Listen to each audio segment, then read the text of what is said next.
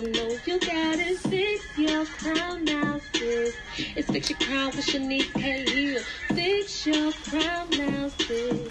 You got it, just don't know you got it. Fix your crown now, sis. You got it, no doubt, no, you got it. Fix your crown now, sis. You got it, just don't know you got it. Fix your crown now, sis. It's Fix Your Crown with Shanice K. Hill. I know sometimes it gets hard in life. I know sometimes you can't see the fire, but just know what God on your side. Everything will be alright. Good morning, good morning, good morning, good morning, good morning, good morning. Good morning, beautiful people. Guess what? My goal is to do this 5 minutes top. Am I gonna do it? I don't know. But y'all see my cover though? That's not even my pictures I got back from my photo shoot. That was just one that my cousin took in my phone, like while the guy was doing it. I'm like, y'all gonna, if I ain't gonna put them on Facebook yet, y'all gonna see one of my pictures. But no, I love that picture. But I was thinking, I remember somebody preached this. I can't think who preached this. I can't think. I think it was my pastor. It has to be my pastor. I think it's my pastor. I think Sarah Jake spoke on it before too. Good grief. I believe my pastor did say something like this. Do you know we don't grieve just death.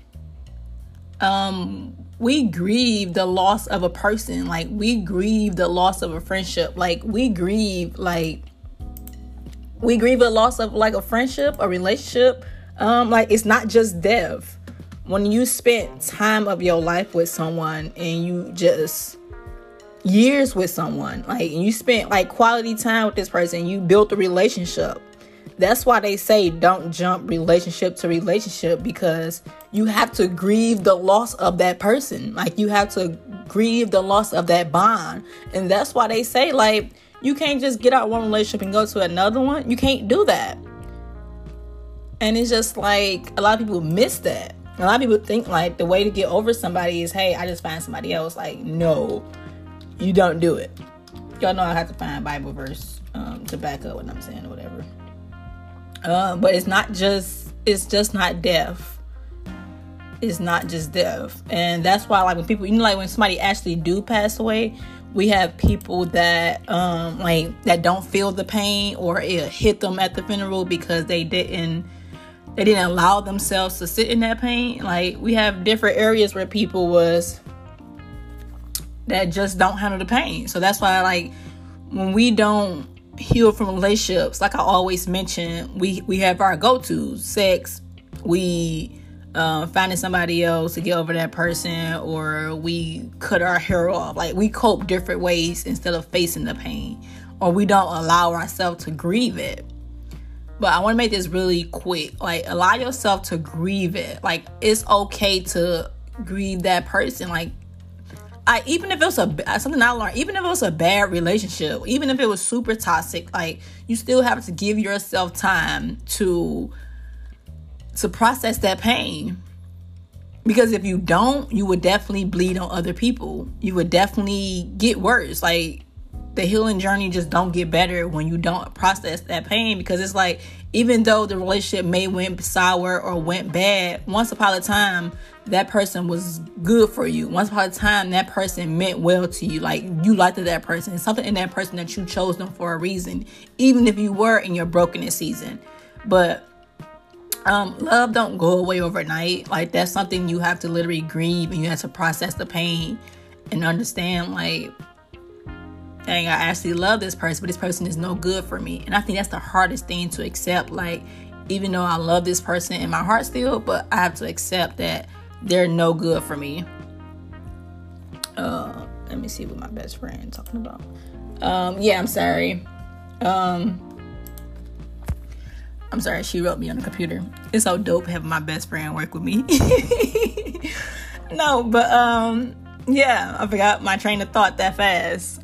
What was I just saying? But no, so you have to be able to understand that it's okay to process the pain. You have to be okay with knowing that you have to take time out after a breakup and really understand the pain and feel it. Like I always say, feel it, but don't feed it.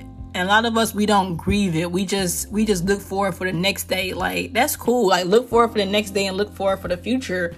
But you have to go through the stages of that. Like, that's crazy. I'm looking up like 7 stages of grief right now, and the word just stuck out to me really quick. Denial. I think that was my biggest issue. Denial was my biggest issue. Like, I remember I was in denial for like for a long time in like my past relationships. Like, I was in denial about what happened. Like, I was in denial that this person actually treated me this way. And like I always say, when you're in denial, you would take that person back, like, or you would keep going back because your heart became so numb or became so used to the pain. Like, sometimes we don't think that we actually went through what we went through. You don't know what you went through with a person until you actually talking about it with somebody else, and you like, dang, wait a minute. It's been so many times, like a while ago, and I tell somebody what I went through, and I'm like, it sounds kind of bad when it's coming out my mouth, but it don't feel as bad when you was going through it. But the way you explain it to somebody, like, that stuff sound horrible.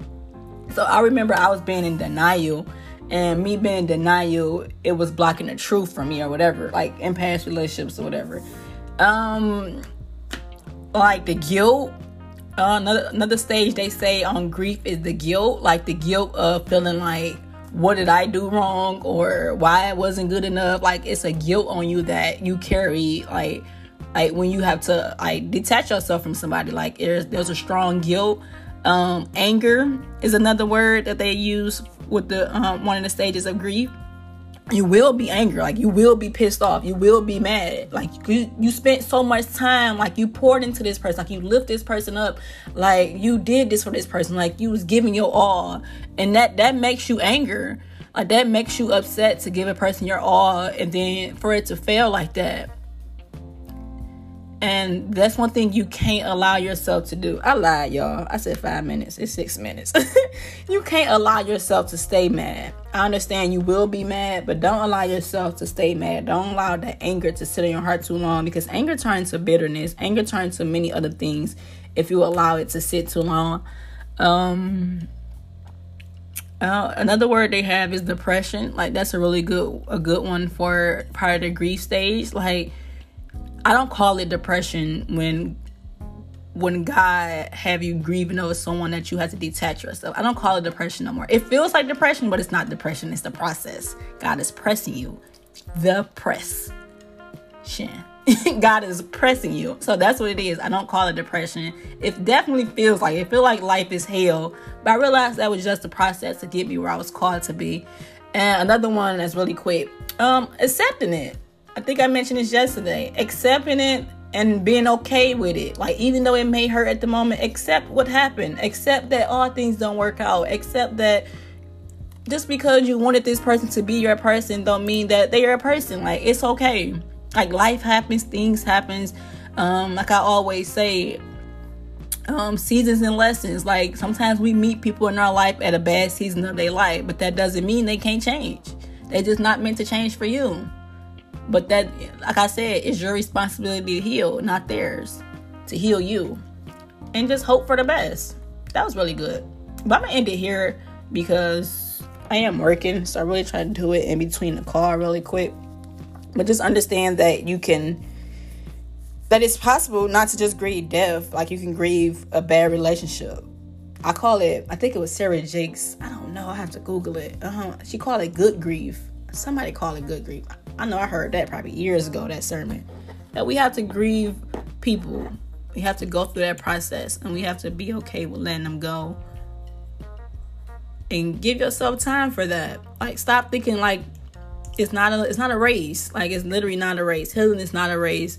Like, you take your time. You take all the time you need and do what's necessary. Like, you cry all the tears you need. Like, you do whatever you need to do to get better. Don't look around and see other people in their relationships. Because everybody's relationship not what it really is. And you would definitely fail if you start to compare yourself to anybody. Like, you would definitely fail. Don't compare yourself to nobody's relationship. Or don't feel bad because you're healing and you see people getting married or people getting engaged. Like, your time coming. But in order to do it the correct way, in the right way, you have to heal the correct way, in the right way. You have to grieve that correctly. You can't put nothing in the middle of it, or you can't just process it through like a temporary fill up. It won't work.